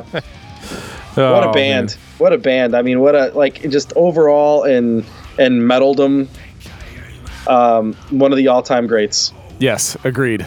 Is that your final thought? That's going to be my final thought for Meshuggah. I really didn't put a lot of thought into it. not like their music. It's the antithesis of their music. I have put no thought into this. They are the metal band of art. They are the metal band. They are the metal band. Definitely an N-word. You wrote all that. You wrote all that down, right, Jeff? Yeah. Definitely an N-word. So did you say the words? I said the words. You say all the words. Listen. Basically. I didn't say every tiny little syllable. I got it. Send me back, like in the deal. The Heros was said to have come from the sky. He's said to have destroyed the evil. Well, he didn't do a very good job. Now that is a movie. Evil Dead 2? No, Army of Darkness. Well, both of them. Yeah. Both. I was talking to somebody else about that today. This guy I work with, about the first time I saw Evil Dead 2 is my buddy worked at a video shop. Yeah, kids. There was these things called video shops in the 80s and 90s. And my buddy used to rent all these movies. He had to a couple times. Like, so he was like, I'm like, I graduated class of 98, and he told me about some of our classmates who, after they graduated, used to ask for those movies behind the curtain. Were any of them named Jeff? No. And actually, they were female. Mind blown. Yes! Oh, boy. Have fun clicking on those thumbnails. Anyway, so I was online reading Bible studies. Yeah, well, I was using that's probably every accurate. bit of my 22.5K that I was getting because I couldn't get. What are you doing tonight? I'll be downloading porn at 15 kilobits a second. No, I'm just kidding. I got a cable modem back here. Carl, please. That's not an Op&E thing. There's not an Op&E thing. Audible. Omaha. You did. You freaking did. You can say what you're going to say after the podcast. We'll stop the tape. Yeah. Right? We're using this. We're recording this on analog, reel to reel. But I keep saying this. We make making promises you can't keep. We make cuts with actual scissors and tape, and this thing's literally just scotch taped together. No. You guys understand? You record things reel to reel. That are real. Wow. Hey, Jeff, can you read this? How about now? Oh, yeah. So, guys. I don't want to get shot. So, guys. Bet you just got shot. Oh, you're dead. So, final thoughts on Meshuggah. I like Meshuggah a lot. They're a good band. I don't know. See, that's just as much thought as I had. That's terrible. That's no thought. If you're listening to this episode and you've never listened to Meshuggah, go listen to it in this order. Destroy, Erase, Improve. Obzen. Chaos Sphere. None. Violent Sleep of Reason, and then you can throw all the rest of them in after that in any order you wish. It doesn't matter to me. Because you're already a super fan at that point. You better be. Yeah. I think that those albums will frame your appreciation for the others that may not be that may not draw you in if they stood alone on their own. But as a whole, I think that if you look at it all kind of bookcased by these, like the beginning of it and the end of it kind of bookcase everything in the between, and give you a really good lens to look at the rest of it through. I think that that's a good way to approach it. Cool. Dan, awesome. What about you? Look at Meshuggah. Now look at me. So my final thoughts are Meshuggah is a seminal band. I say this a lot, and I say it about my favorite technical bands. You can't drop a pin between those riffs. They fill up space unlike any other band that I have ever heard. It is a complex machine. It is something that will basically, it's almost like a perpetual motion machine in that they're not really slowing down. Their songs are self-sufficient. And yeah, there are times where it may sound bland. It may sound like robots are playing. But that's kind of like their whole thing. One thing that we didn't talk about at all during this episode was the vocals. And I think that they really deserve a special mention because, yes, it's not like, it's not your death metal growl. It's not a black metal shriek. It's not a hardcore growl. It's the vocals for Meshuggah are very unique in the sense that they are harsh to where they actually match the music. They are audible. One of the few bands you can actually listen to and they're intelligible. Kind of sing. Yeah, you can hear it, but it's not like a lack of extremity there. Right. It really is. They're just as well thought out and complex as the music, and that's really hard to achieve. And I think that they nailed it. So, final thought on Meshuggah is just that if you are into complexity and you're mechanically minded, Meshuggah is definitely the band for you. Jeff? Very cool. I think Dan kind of touched on just about everything that I wanted to say. I'm kind of bummed that I didn't need to go first now. Sorry, buddy. No, I mean, what's that co-host? Oh, yeah, I know. Co-host. Yeah, I didn't say anything. What am I saying? No, I didn't say anything at all. No. Destroy Erase Improve. Probably, in my opinion, one of the most important metal albums in the history of metal. I think it's you wouldn't have the technical, progressive, or experimental stuff that you do now without that album. I think, and of course, that whole Genty scene that that happened for that. Well, I guess it's still going on, but I just like how they were able to expand people's horizons and open their minds and make them look at metal from a different perspective. It was not that album is not about meathead, you're a bitch, I'm gonna kick your ass. I mean, this was an intelligent individual's metal. That's kind of how I looked at it. It made you think, hey, you know what? I can be a nerd and I can still like metal.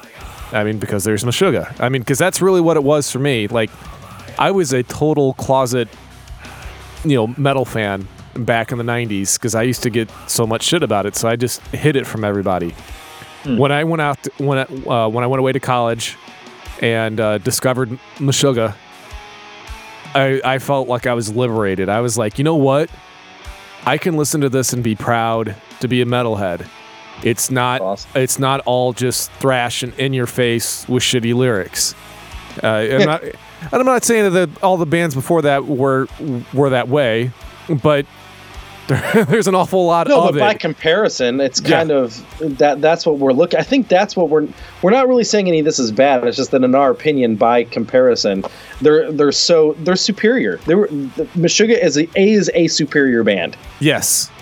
And still are, and that's the amazing thing is that here we are, 25, 30 years later, and everybody's still trying to play catch up.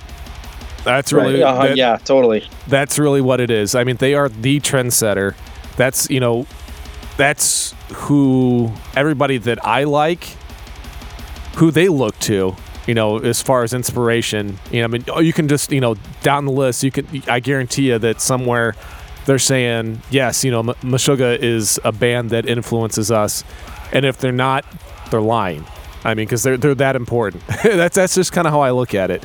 So yeah, I love these guys. I love everything that they brought to metal. I think they are. Outside of the, I do like melodic death metal, but the technical side of things that I love, like one of my favorite bands of all time is Cybreed. There would be no Cybreed without Meshuggah, just because of how technical it is, and the weird ass time signatures that they made, the norm essentially. I love it. I listen to it all the time, and I'm so glad that you guys got Dan to do this episode, because it was going to be another year before I was going to get him to do it. Yay! I had to get through my backlog of extensive Christian metal bands and albums. Yeah, see, we have to listen to everything that Dan knows first. Well, we can get right back into that with Extol sometime soon. Oh, yeah, for sure. That's not a problem. You guys had really good final thoughts, and our final thought was just yeah, they're amazing. Yeah, really mind good. Blown, really good. Yeah. Well, we've done this 52 times up to this point, so I'm about to go back and listen to our Metallica final thoughts, from episode 1. That was not like it is now. If it wasn't everything from Black Album on is dead to me, then the final thought was wrong. Okay, well. Oh yes. You know what, Josh I like. Woo! You know what? Go on and comment on that. Then I'm gonna have to start working my way back through your backlog. Listen to it backwards. That's always fun. Yeah. For most bands that I check out, that's what I do. I start off with the newest album and go back. I do that for the discography discussions too, to mix it up, when I'm prepping up. But Joe, did we get your final thoughts, buddy? You're about to. All right. We ain't got a choice. Hey. Out of all the bands I've played in and all the musicians that I've spent many, many hours and minutes around, the ones that come to mind the most are the ones that spent a lot of time not writing new songs. Because I've always been able to identify the serious musicians when you say, this is a really good idea, we should click on a metronome just to kind of get it locked in. And they don't say no, because the ones that don't want to put forth the effort don't think that it's important to lock in the groove. I've always been a proponent and an advocate of the groove comes first.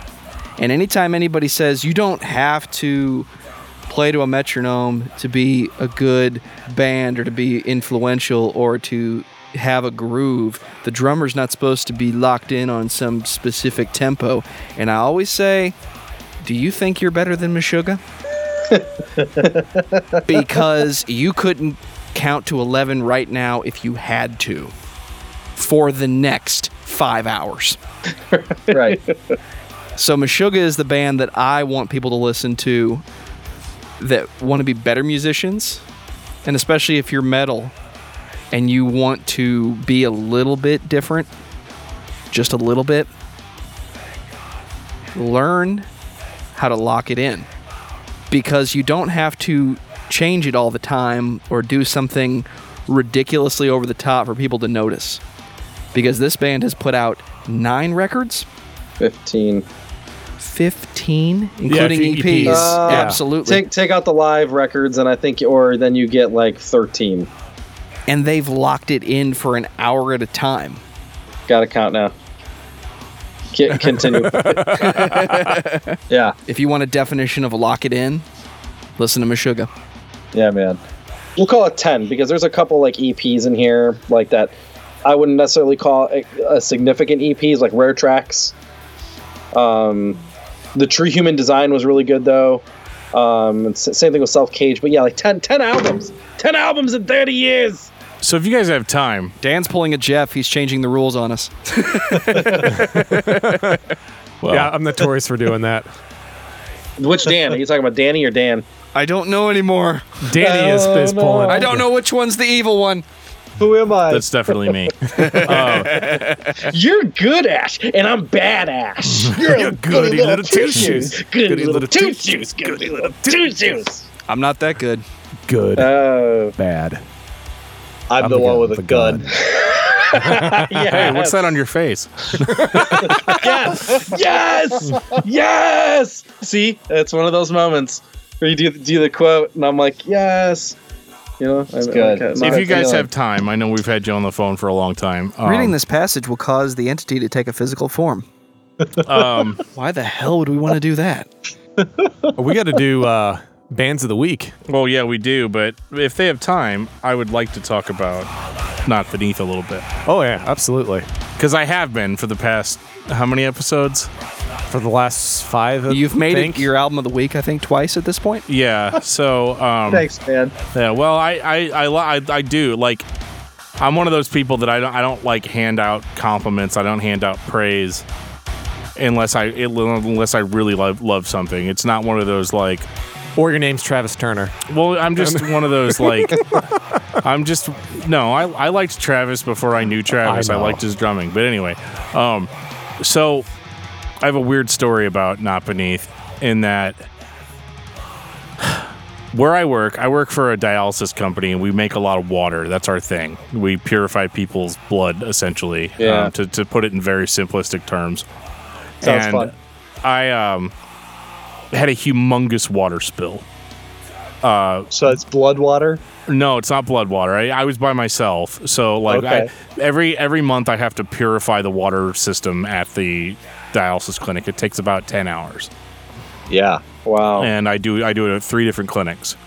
So I'm at this clinic. It's like freezing cold outside, and I get this huge water spill. And it's like to the point where I'm almost going to call Roto-Rooter and ask them to come out and do it. But instead, I'm standing there with a shop vac, sucking it up until the shop vac fills up, pouring it in a sink.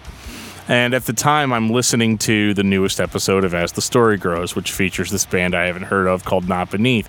But I know that one of the dudes was in Narcissist, and the other dude was in a band that I used to like called Outcry. I don't like him anymore. No, no, but so it just kind of blasts from the past. Like, you know, Becoming Leviathan was one of my favorite records, and I liked the Outcry, Hope for the Torn Heart CD. That's all stuff from my past. They're just names that like I hadn't heard in a while, you know. Yeah. And so I was very intrigued, and so I listened to your guys' interview with Travis. And, like, I'm only halfway listening to it because I'm, like, sucking up all this water, you know? Right. And then I'm like, okay, that sounds very good. But then he starts playing clips of the music. And he played a clip from The Wisdom of Joseph. And I'm listening to it. I'm like, all right, it's hardcore. I like it. It's cool. It's heavy. It's, you know, it's in your face. I like the vocals. They sound, like, you know, different. Like, they sound like something from a bygone era. Which, I mean, not any offense to that. But, like the kind of stuff I was hearing in like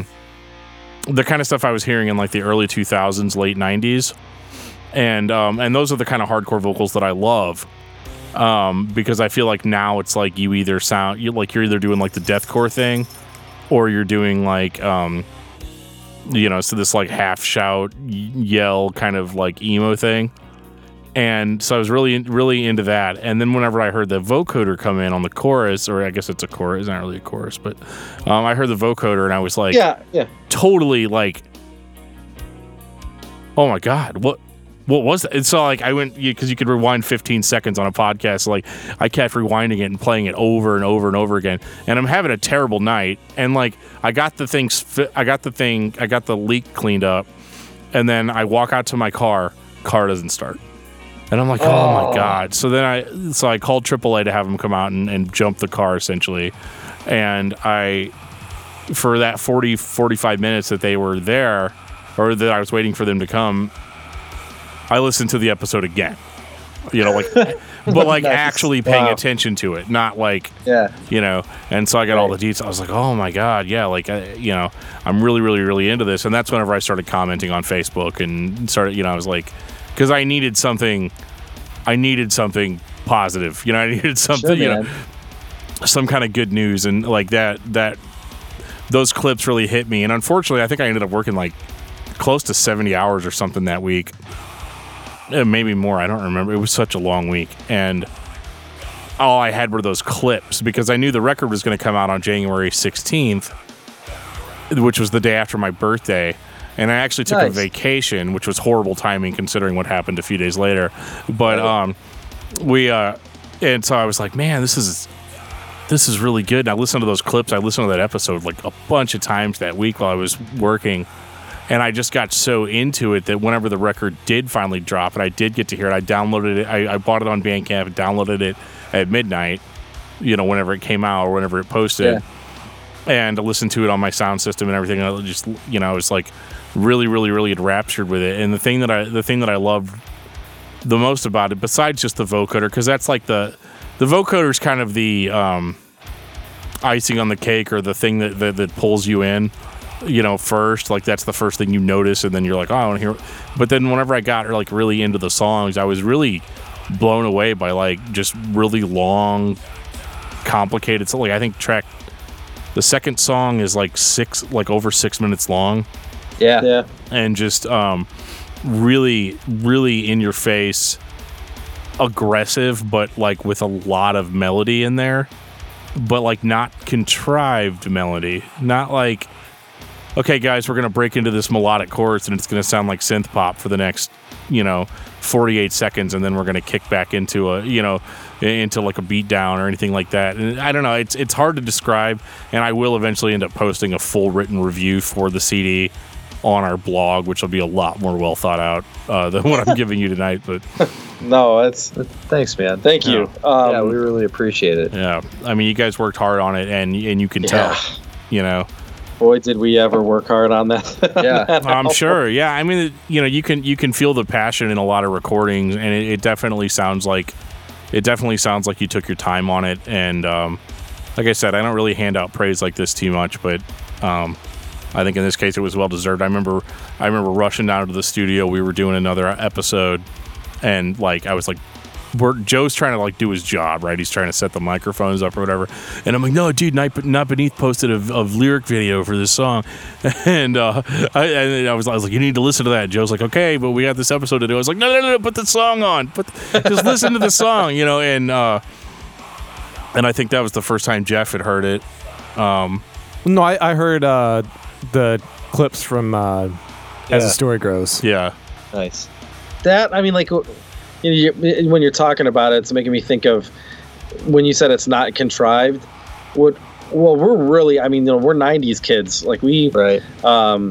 Like at least in terms of our musical, what's the word I'm looking for? Like when we really got into music, when we started local bands. Our formative music years. Yeah. Were definitely that late 90s, like, really all of it, like from like 90, almost all of the 90s had such a big impact on us musically. It was a really magical time in the scene, in the metal scene, in the hardcore scene. Like there was something magical was happening in the 90s, and we got to like experience the tail end of that. And right, so we tried to put a lot of that. So you're saying it, I'm like, awesome, mission accomplished. But the other thing too is, you first. When we first started out and started talking about like, okay, we're gonna do this. What is it gonna sound like? And we're just like, well, I think that we should just like try and funnel that idea of the 90s and just make it sound like the 90s. And it changed a lot from that starting idea. But like, I looking back on that time and spent with a group of people, around bands like Strong Arm and Zao, and like the first iteration of Zao with Sean and Roy and Mick, Jesse, sure, where it was just really special time spent with dudes that, looking back, it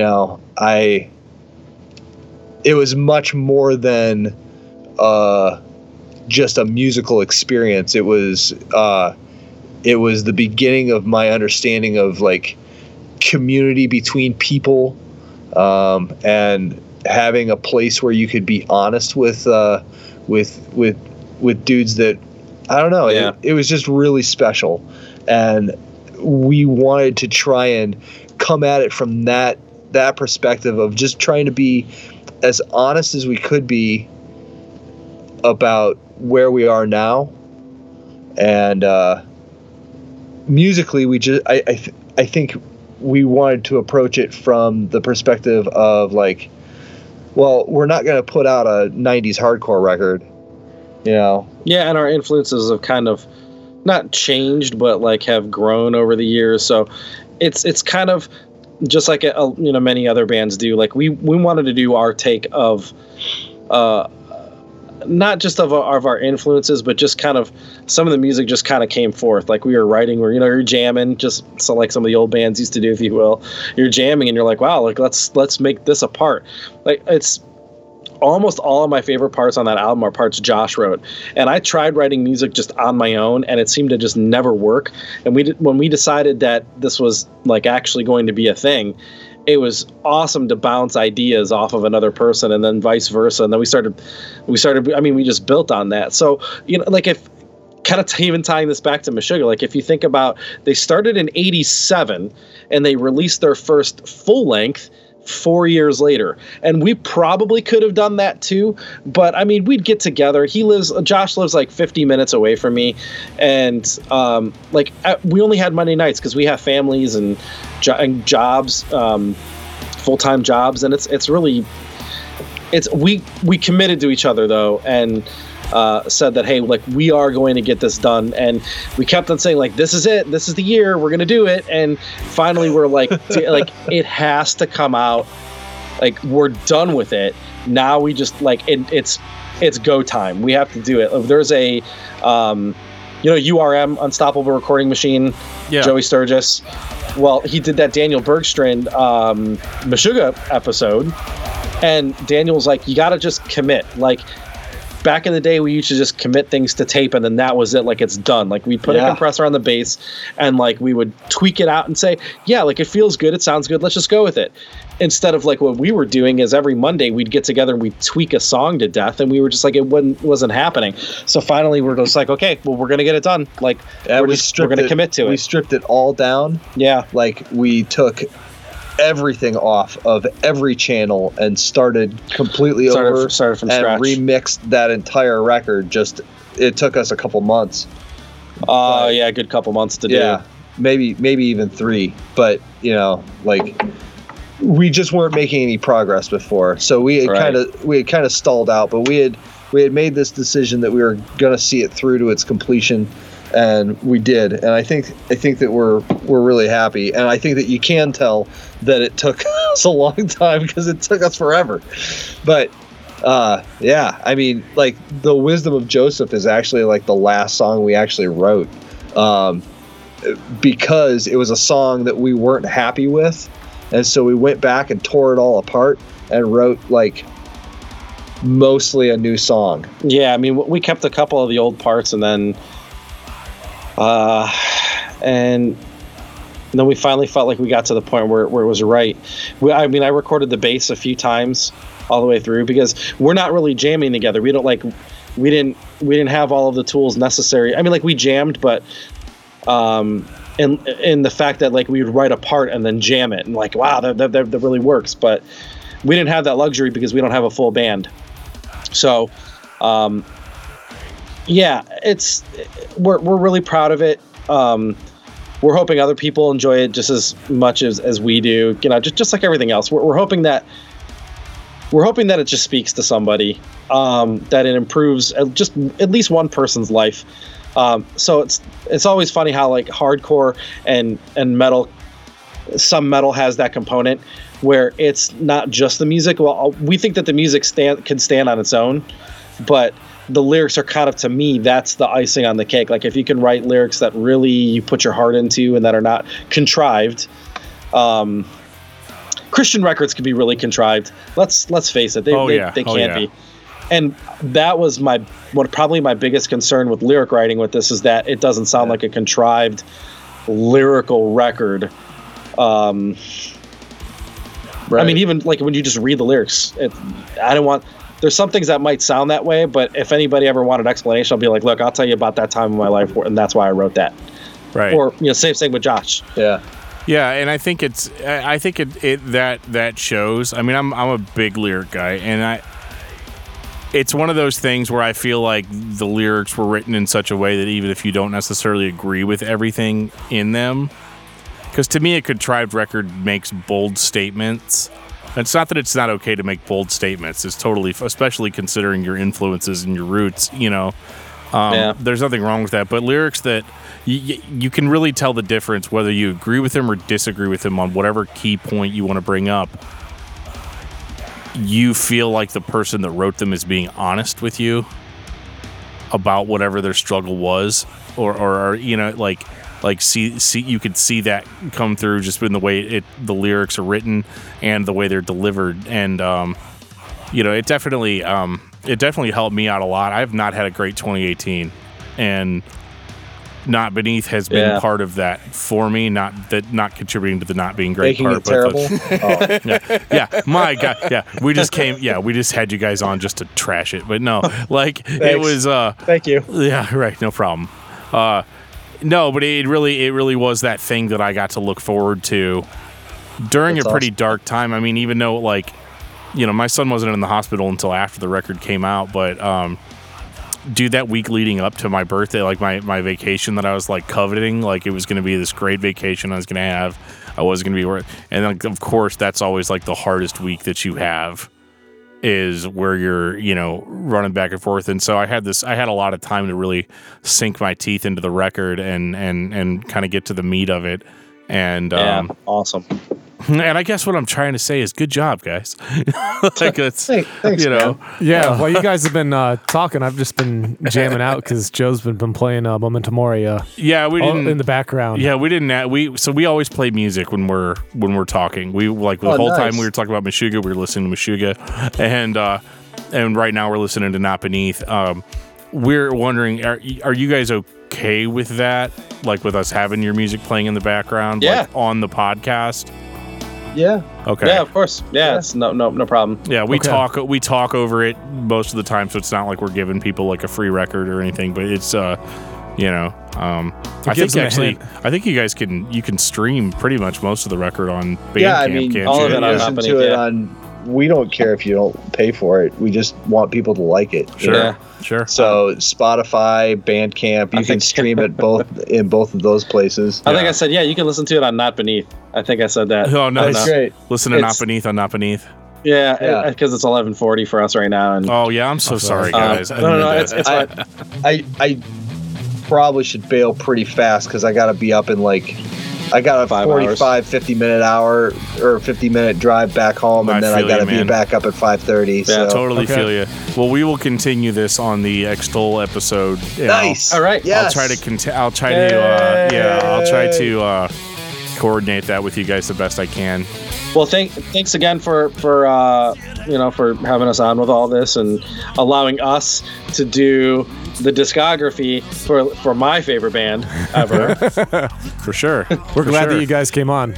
It's been fun. Yeah, it really it has been. It's been cool. Thank you. Awesome. Yeah, for sure. All right, homies. We'll do this again. All right, see you next time. Sounds good. Later. Right, see ya. Bye. And on that note, this has been episode 52 of Discography Discussion. Thank you for listening. You can like us on Facebook and follow us on Twitter at Discuss Metal. Subscribe to our podcast everywhere you listen to podcasts, including Google Play, iTunes, and Stitcher. Visit DiscussMetal.com for all things discography discussion, and please send questions and comments to danandjoeshow@gmail.com. If you are not a patron, you can become one at patreon.com/DiscussMetal. We have some sweet perks. Thank you, Danny and Josh, for hanging out with us talking about Meshuggah. You guys can find Not Beneath online on Facebook, and you can buy their album everywhere you can stream albums.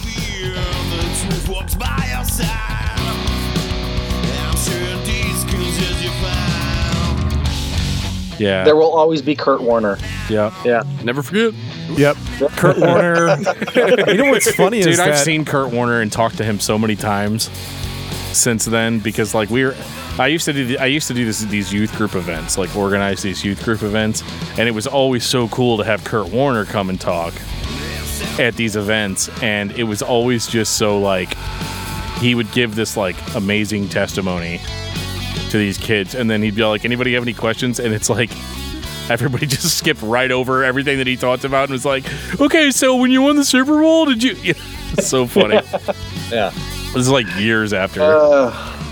But gosh, who was the running back? I can't remember the running back.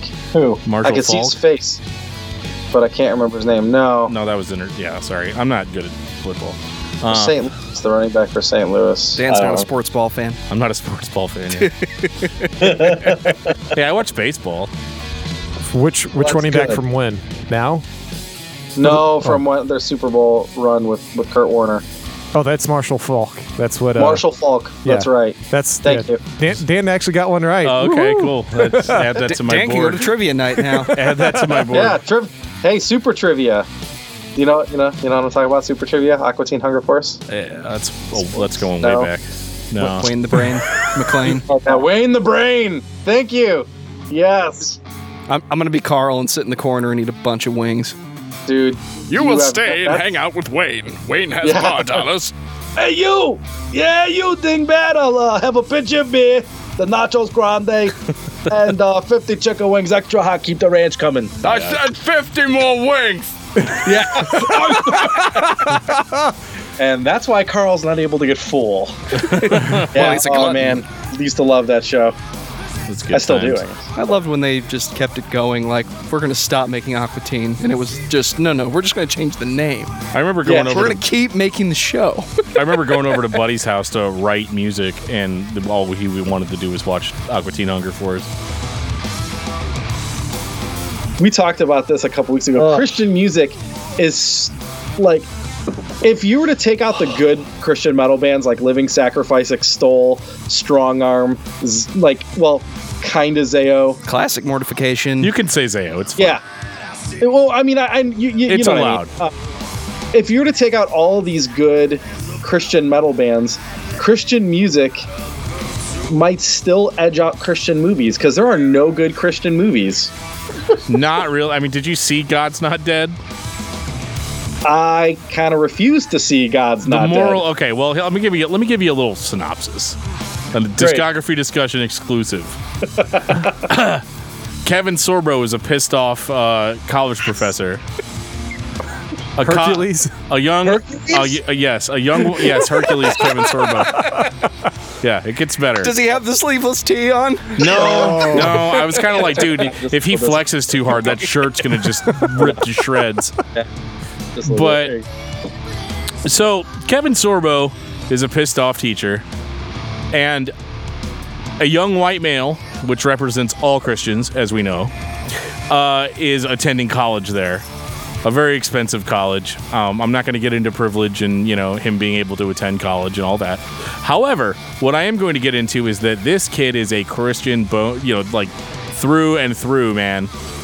And he's going to go up against this college professor because the college professor, Kevin Sorbo, wants everybody to write on a piece of paper, God is dead. Because, that's totally what happens in college, right? Well, it has happened. I have had teachers. Yeah, I have had teachers or professors that have been anti-Christian or trying to push that, and that's fine. But a lot of those people, at least in my experience, I've been able to have a conversation with and just be like, this is what I believe, man. I hope it doesn't get me an F. I just wanted to let you know, like that sort of thing. But so you're saying you didn't go to UC Berkeley? I did not go to UC Berkeley. Let me go get some money off the money tree. But yeah.